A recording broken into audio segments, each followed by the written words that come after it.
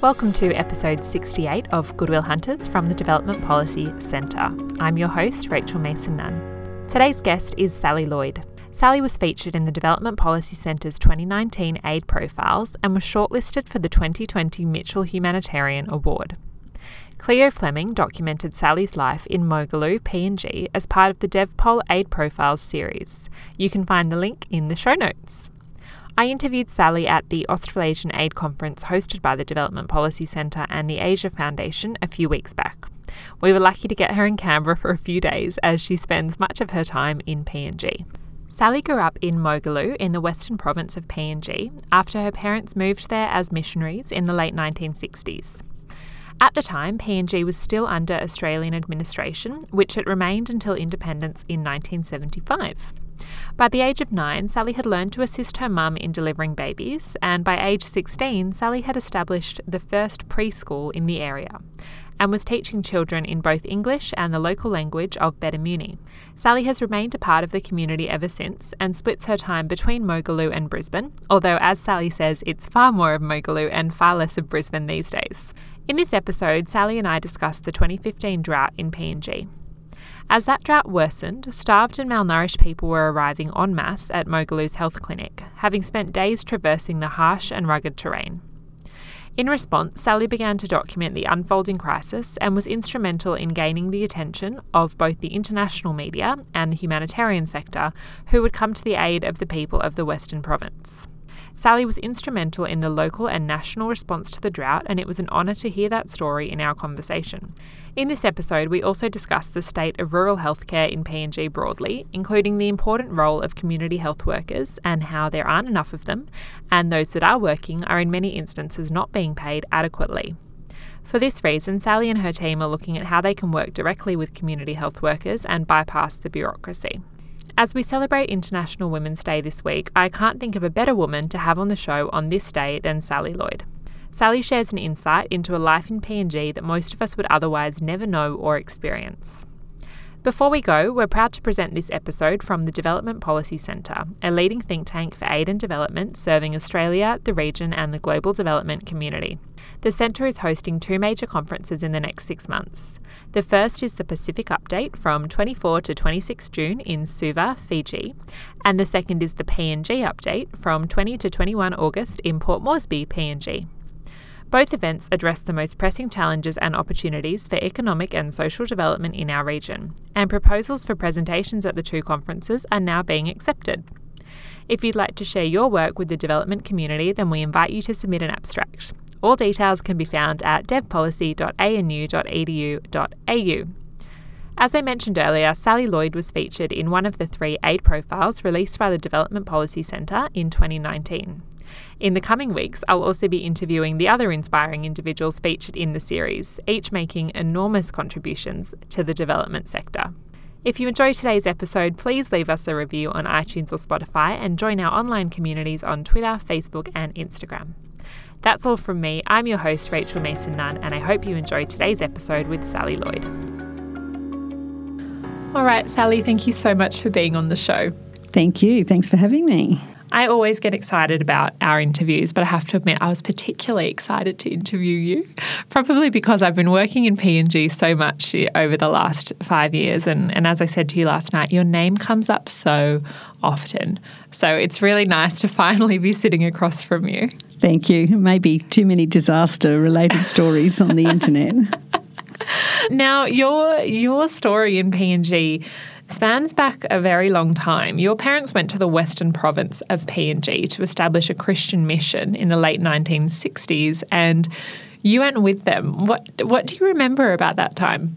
I actually remember a lot about it, I think because it was such an exciting big thing that happened in our lives. So yes, we went in 1968. My mum and dad took me along with my 4 brothers and sisters, and we went first to live at a place called Rumgine, which is still quite remote, I guess, by Australian standards. And really it was just for a little kid. I was 5 years old. It was just a fun place to be, fun place to grow up. swimming and canoeing and in the bush and things like that. A lot of hard work for Mum and Dad, but as a young person, I don't remember a lot about that. But I do remember it being a very big adventure for our family. Before you went over there, was it something that your parents had shown an interest in doing for a long time? Mum and Dad had been interested for some time, not forever, but for some time. And Dad had spoken to some people who'd done some patrols up here in the Western Province. It was under Australian administration then, so there was patrol officers and also missionaries. Dad had done some linguistics training with a view to eventually coming and writing some language, doing some language work. And also Mum and Dad did, I think it was 2 years at Bible College. So we actually left our farm in Queensland and went to New South Wales to do Bible College as a family for 2 years, and then came to PNG after that. Now, of course, if you went in 1968, yes, of course, Australia was still the coloniser of PNG at that point up until 1975. Yeah, not really a colony, but I think they call it a protectorate. It was under Australian government administration. So there was a lot of patrol officers, and the legal system, the government system was all under Australia at that time. So it wasn't until 75 that changed to an independent state. That must have been really interesting. And so I suppose when you first arrived up there, were there other Australians in the area? Like, had the community ever worked with Australians before? My mum and dad went eventually, after a year or so, went into the Bedamini area, which is, there was people working on the border of that, some Australian and British as well, patrol officers were working on the border of the Bedamini people, but no one was working inside that area, so it was largely unreached and untouched at that time. So, yeah, very different. Pretty full on for Mum and Dad, but as I said, as children, we just thought it was a bunch of fun, an adventure. Yeah. And I wonder if your Mum and Dad knew at the time the commitment that you would go on to have to the Bedamini people. Possibly not, but, it's hard when you grow up in a place like that. So unwittingly, they may have instilled that in us, because when you grow up somewhere like that, you do feel a real sense of family and loyalty to the people. They become your family. So there was no other expats living with us. It was just ourselves in that tribal group and in that area. So all our friends, our family were all Papua New Guinean people. So you've continued to work with the Bedamini people in the Mogaloo district of the Western Province now for a period spanning half a century. You describe them there as being they are family. But for an outsider who doesn't know them, how would you describe the people? They're wonderful people, like most Papua New Guineans, very friendly, very genuine. Very happy to adopt you into their family if you're a little bit culturally sensitive and happy to understand their ways, then very willing to take you on as part of their family. They do have a special affinity, I think, with Australians. They feel like we're their close neighbours and we're their friends. So, and as mission workers, I think they also realised that my parents were not there to make a profit. They weren't there for a business. So there's a genuine love and connection with the people there. They're terrific people. I really enjoy being with them, enjoy their company. You made an interesting comment on, I think it was on Monday when I first met you, or Tuesday of this week, when you said that you naturally gravitate towards the Papua New Guineans. Yeah, I can't help it. It's a sense of comfort, I guess, when you grow up, it's a very informal and casual sort of just family connection, sitting around the fire type of relationship often. And so I do find myself in situations even like in recent days automatically drawn to other Papua New Guineans. You have a real affinity with them. So it's something that I prefer. I just enjoy their company. So now, before we move on to what's happened in more recent years, including from 2015 onwards, I do know that by age 16, I think it was, you had established a kindergarten or an elementary school in the local area. Is that correct? Yeah, that's correct. I actually left school in Australia. So we went to primary school in Papua New Guinea, a place called Tari, and then went to high school here. And that was kind of difficult being away from home for long periods of time. So I left school and I went back to Papua New Guinea. And, it's this... I always appreciate that I had the opportunity to grow up in Papua New Guinea, so I feel like a Papua New Guinean, but in some ways, but I also had the benefit of an education and some social life in Australia as well. And so I went back and I was introduced. Mum and Dad had done a lot of primers and language work in the local language. So children there found it really difficult to go straight into school in English, which they didn't understand, So they'd never seen a book or a piece of paper or a pen. So I just established a preschool class for children in their own talk place, and so we looked at symbols and learning to recognise symbols and learning to read because there was no written language for them before. So learning to read and write, and we had a lot of fun doing games and activities as well, just to help them learn. And a lot of those children that I had in my class, I still know them today, went on to do really well in school and to actually be leaders in education and other different jobs, different roles in their communities, and also across Western Province. So it proved that it was a really good start for them in schooling. You mentioned Tari there. Do you mean the province? Tari is in Hela Province. Tari is a town in Hela Province. Yeah, and of course Hela has had a pretty awful few years. It has. Culturally, it's very different from the people where we live. But Tari is mostly full of great people. There's just unfortunately some social things that have happened in their society, I think, that have led to some tribal conflict. And that's probably been worsened for some people, but not for most. So we still have a really good relationship with a lot of people at Tari and in the Hela province. Just a few, unfortunately, who have gone off the rails, so to speak. Yeah, it's so important that we remember that, isn't it? That when we talk about provinces like Hela kind of erupting into tribal conflict, it really isn't the masses that are responsible for that. No, it's not. And I think that it's really sad sometimes because people do get lumped into one big category. Firstly, Papua New Guinea, and then specific provinces once you're in Papua New Guinea. And I worked quite a lot in 2018 with the people in Hela, and most of them are very welcoming and very friendly, very appreciative of the past history of my family in the area and close to Hela.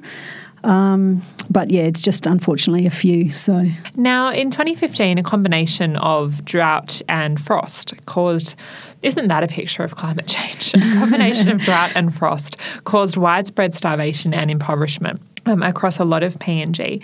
What exactly happened in your community during that time?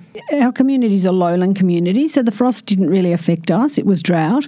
The frost really affected the mountain communities where they lost a huge amount of sweet potato crop. Where I'm from in Western Province, their main crop is banana and their secondary crop is sago. Sago takes 10 years to grow again once it dies, and banana takes quite some time.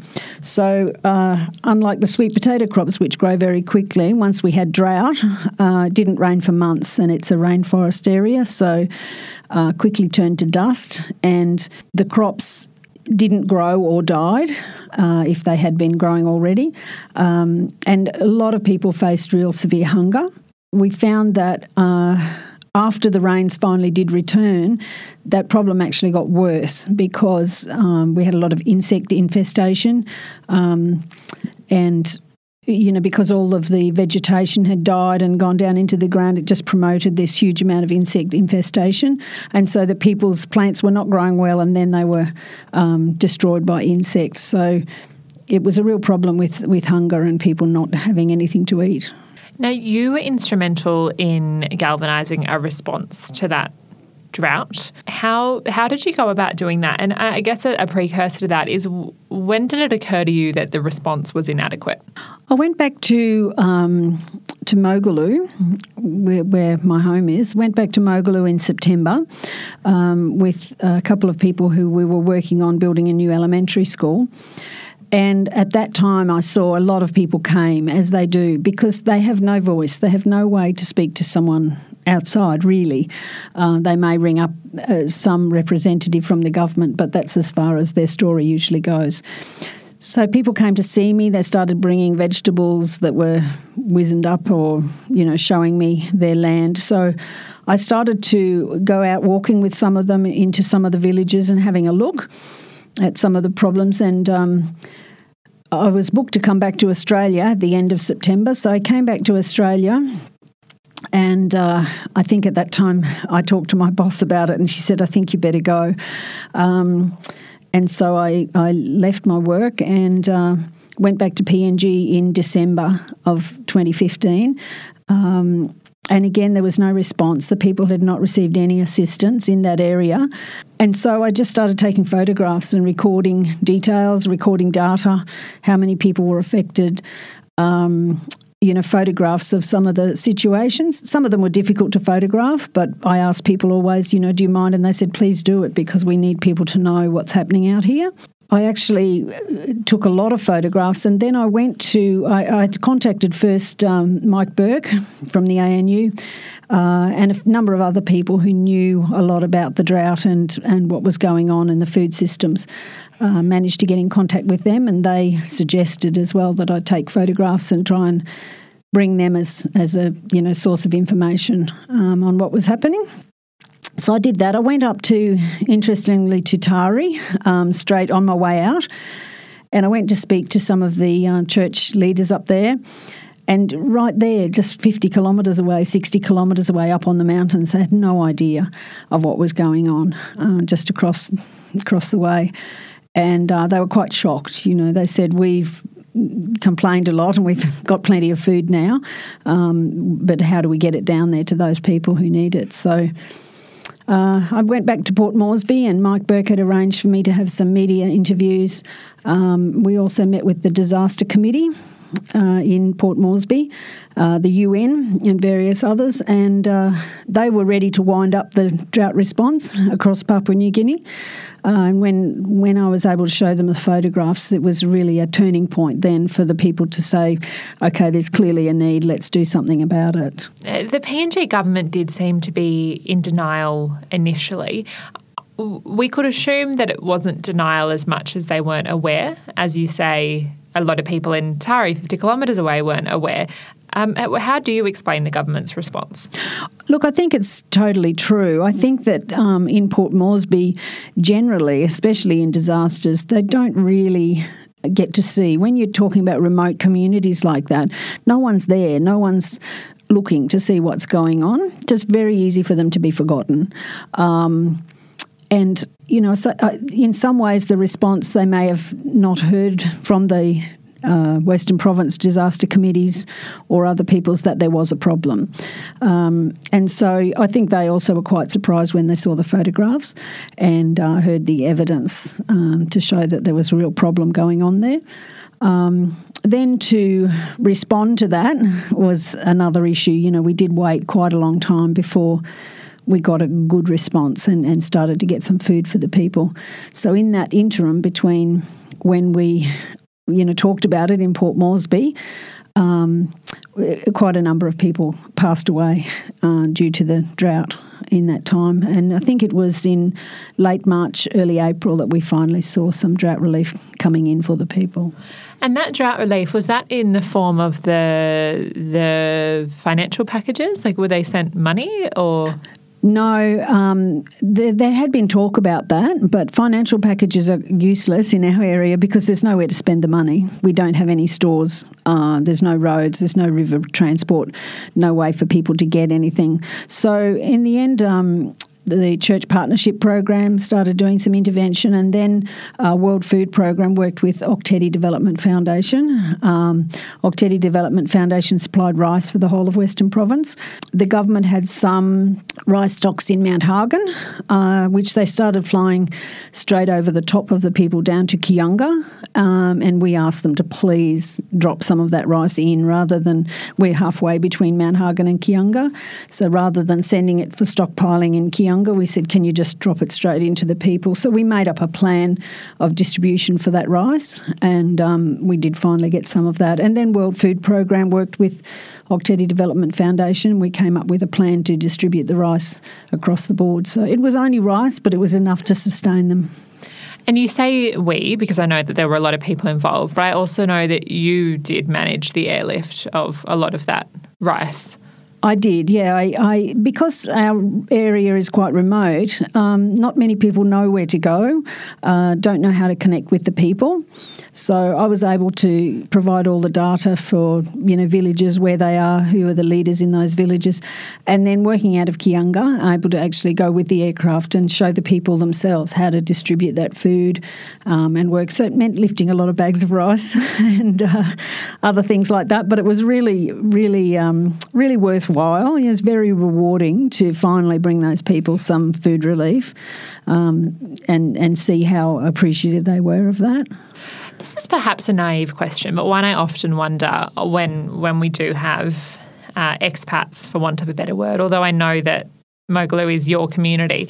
But were you affected by the food shortages? Sometimes I got to eat just rice for a couple of weeks on end. But look, I can't complain. I'm very fortunate. I had ways and means of, when a plane came, trying to go and get some food at the local store and things like that. But, I did get to see how the people were managing or not. I couldn't say that I was ever really hungry, and I'm very fortunate in that. But I certainly got a little bit of insight into what it's like. Now, obviously 2015 was a difficult year, but generally in the Western Province, what kinds of challenges are rural communities facing, if not just due to drought? What are some of the normal challenges that we see them facing? I mean, the challenges have changed over the years. Now we see a huge population explosion, and so food insecurity is quite a big thing. People have not adapted to growing enough food, not growing enough quality food, so not enough protein. And so health is a big thing, nutrition is a big thing, very high rates of stunting. Children who can't learn in school because they don't eat any food, and they come to school and all day they don't eat. So health and education are really big issues for the people, and they're becoming more difficult because of their remoteness, but also because of their population explosion. So I think when we went in probably in the early 70s, the population was estimated in one tribe, Bedamini tribe, to be about 4,000, and that's now well over 12,000 to 13,000 people. So, it's quite an increase, and it's just getting worse. So 68% to 70% of our population are 18 years of age and under. And so, it's this huge bulge of young people that you have to provide what they need, food, education, other things like that. So the biggest challenges are, again, the remoteness and how we can bring services to the people that they need. That is an enormous youth bulge. I haven't heard it on that scale anywhere else. That's huge. So obviously healthcare is very important in what you're doing. You've got a particular focus on health. Is access to health getting better or worse? I think since the drought, since 2016, it's probably stayed the same, perhaps gotten a little worse. I think in the early years there was a lot of intervention put into remote communities, particularly through church and mission organisations. And since those early times, it's definitely gotten a lot worse. People are struggling to get any kind of health service. So In our region, so we in the Strickland and Basavi region, it's quite a large area with a population of about 35,000 people. There's no doctor. Our closest doctor is a 1-week walk away. The health centres, there's about 31 health facilities. So some of those are aid posts, just remote little aid posts. And we should have 116 health workers in those facilities, and we have 27. And that number's falling. We've actually lost another one recently. So, there's a long way to go with numbers of workers in the health facilities, and also the services that are provided, and also in medicines. Sometimes there's no point having anything because there's no medicines available. So, in some ways it's gone backwards, but then that's more of a challenge to see how we can turn that around and make sure that the people do get the health service that they deserve. You mentioned there being 27 or now 26 health workers. Is a health worker a qualified nurse? No, health worker, some of them are nurses, some of them are health officers, and some of them are community health workers, CHWs. But they're very well trained, very well qualified, those community health workers. So they treat all kinds of things from severe wounds to snake bite, complicated deliveries, birthing deliveries. They have a wide range of things that they treat. So we find that they're very well trained. It's just that we're not getting them in the jobs. No one's paying people to do those jobs. So there's enough health workers trained already, but just not positions available for the paid positions. This is an interesting problem that seems to exist across the education sector as well. I know there's massive issues in paying elementary teachers, and I did field work the second half of last year, and many of the elementary teachers I spoke to said they'd never been paid. And is it the same with health workers? It is the same with health workers. And, in our remote regions, so I met recently in Kiunga with some health workers who said they'd love to come and help us, and they would even consider volunteering, but they have to be able to get food for themselves and their families. They have to travel. So it's quite expensive to bring a health worker and their family to come, even to volunteer.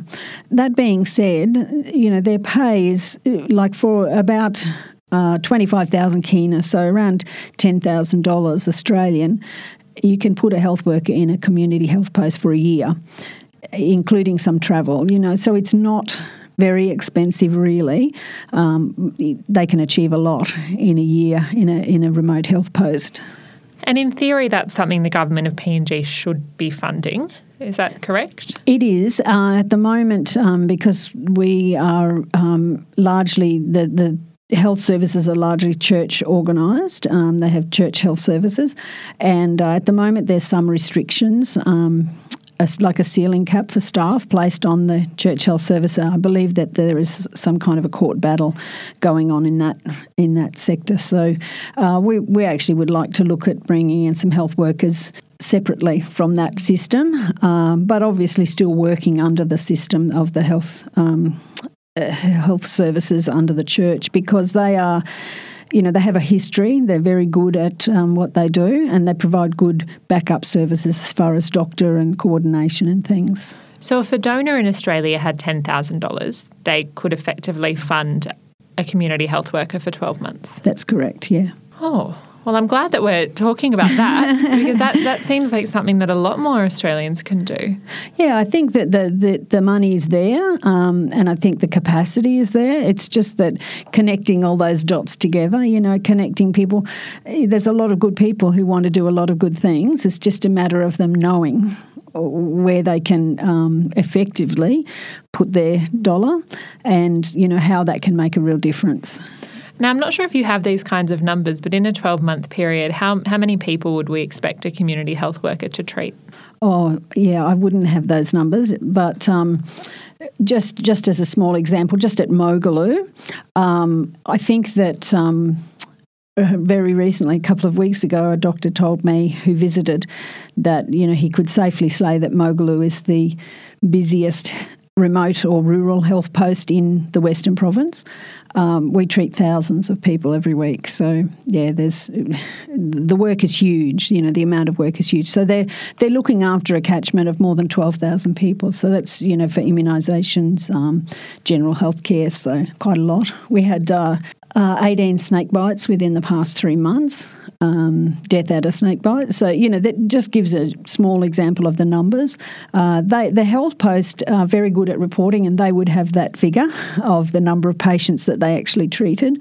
But it's a very busy health post at Mogaloo, and also because we are a health centre, so a number of aid posts in the surrounding area will send more difficult cases into the health post. That's the next stop before you go to the hospital. Okay, so you currently divide your life between Mogaloo and Brisbane, two very different places. What's that like, and what does the future hold? I don't know if I'd really divide it very equally at the moment. I've spent most of the last 5 years in Papua New Guinea, just coming home for a weekend now and again.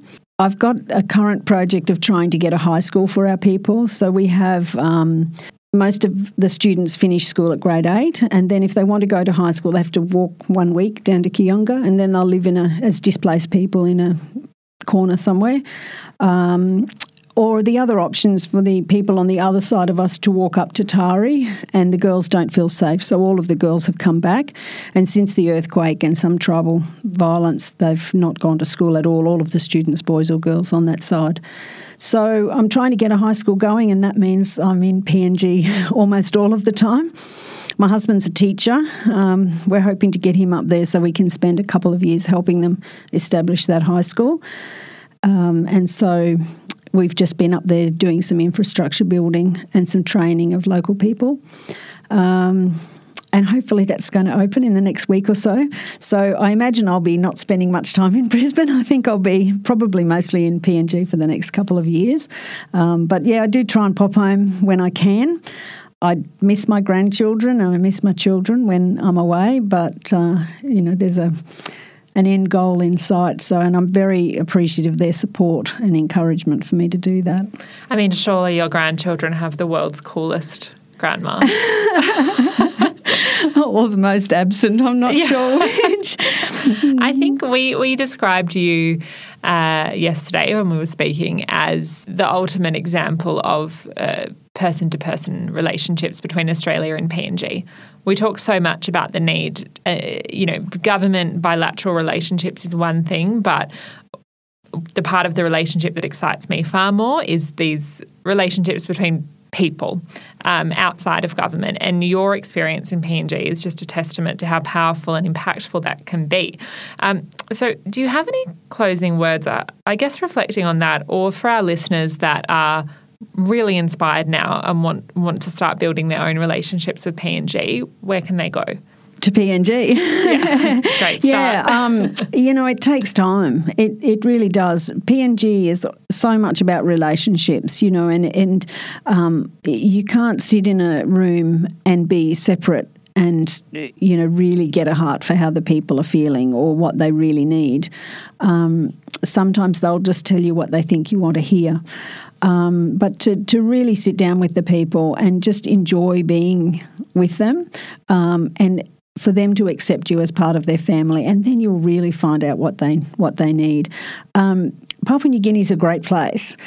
Unfortunately, it's got a bad reputation some places because of events that have happened, which it really doesn't deserve. Largely it's a terrific place to be.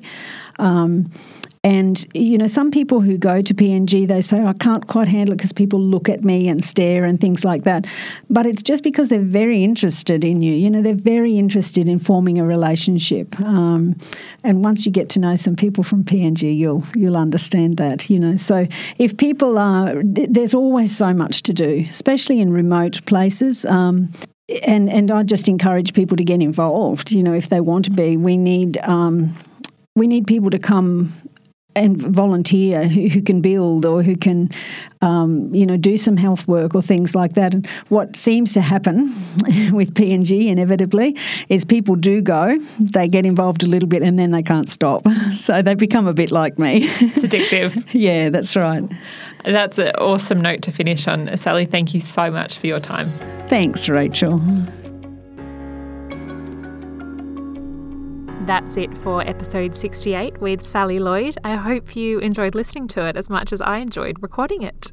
I'm your host, Rachel Mason-Nunn, and I'll see you next week.